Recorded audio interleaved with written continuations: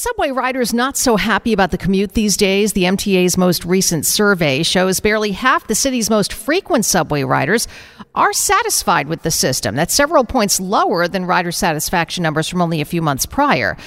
These are riders who use the subway 5 to 7 days a week and are more likely to come across the homeless or people acting erratically, which are two of the top complaints users have about the system. Now, that said, more riders say they feel safe these days on board trains and in stations. MTA officials say their goal in 2024 is to get overall transit satisfaction to at least 70% to boost on-time performance by a few points as well. TuneIn is the audio platform with something for everyone. News. In order to secure convictions in a court of law, it is essential that we conclusively. Sports. Shot clock at 4. Doncic. The step back 3. You bet. Music. You set my world on fire. Yes, and even podcasts.